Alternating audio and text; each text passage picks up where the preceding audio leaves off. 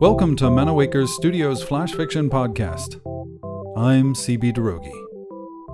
This week, How We Were Fiction by Sasha Bissonnette. In a way, it was my fault. We always hosted on Fridays. It became our thing. It was convenient. Our friends and their friends would come to us, and we barely had to move as we drank. If we did leave, it was down the street to the college bar that smelled of chemical cleaner and patchouli. I asked June to stop annoying our friends with her stories. I told her to write them down and do something else with them.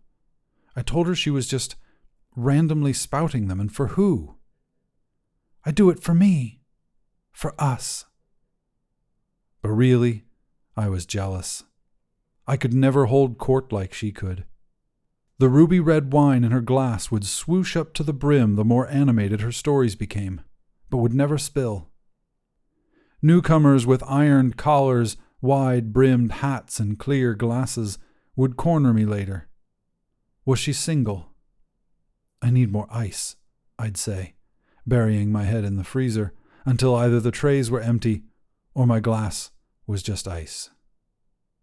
The way June ushered us into place reminded me of my mother. Storytime carried weight in my family. Mother read us Hughes and Dumas, her tired brown hands slowly flipping through the battered pages of the stories. My brothers and I all knew how they ended, but we couldn't get to sleep without them. I would stay up the longest to hear them end before I could fall asleep. "Good night, sweet princes," she'd whispered, as we all got a kiss from youngest to oldest, the same order every time. I met June a week before my mother's passing. I had difficulty with the order of things, of grief and paperwork and finances. I attempted to write a eulogy before I spoke to any family. I couldn't. I couldn't figure out how to arrange my mother's life into a single story. June helped me through the process, and I fell in love with her for it. She rewrote the eulogy and made my mother sound like the heroine of a great American novel, which she was, to us. June had an order to her stories. When she had us all seated on the couch or the floor, she would shoot me a glance to make sure I was paying attention. I would stare back in mock attentiveness. I was there, wasn't I? The first story was always about a woman who kept a bowl of seeds under her sink. She would try and grow them when she was feeling lucky, but often she didn't feel lucky. Once a month she would reach into the bowl and pull out 3 seeds. She did this for a year, exactly 12 months of growing. Okra to morning glories to fennel. One day she came upon a seed that wouldn't grow. This little seed got all the attention. She forgot to care for and water the other plants. Eventually they died. The seed grew into a beautiful orange flower that gave off an awful smell. The stench was so bad that the woman ripped the plant from its pot and threw it out the window. This story always got mixed reactions.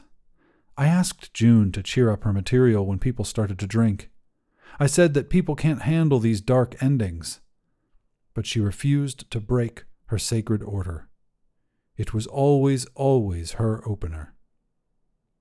The second story was about these twins in the Midwest. As June's wine disappeared, she played up her narration.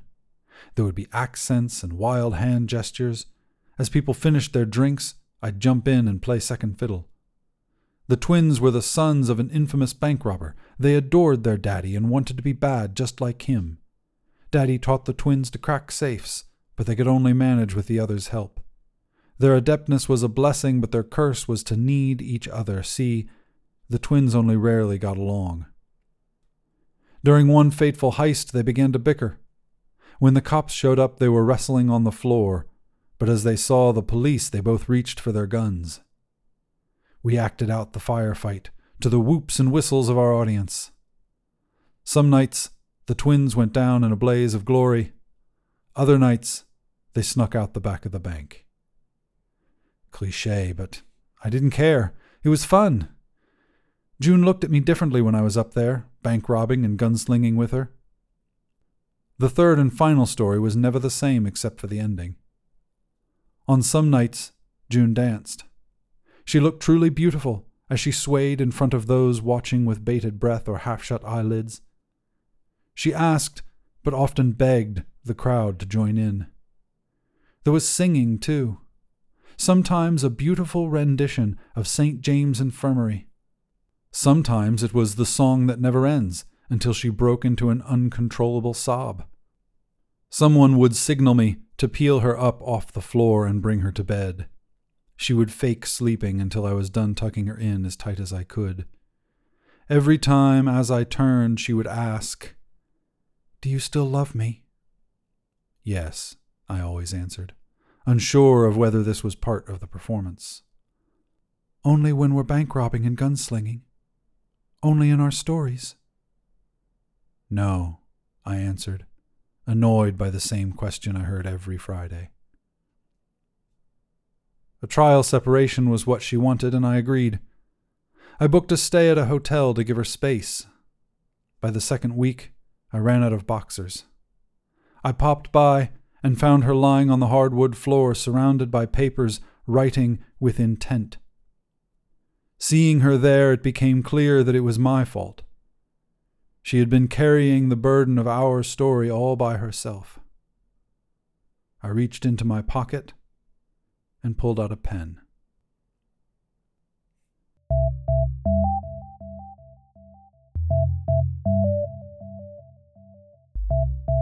This has been How We Were Fiction, written by Sasha Bissonnette, and first appearing in Lost Balloon.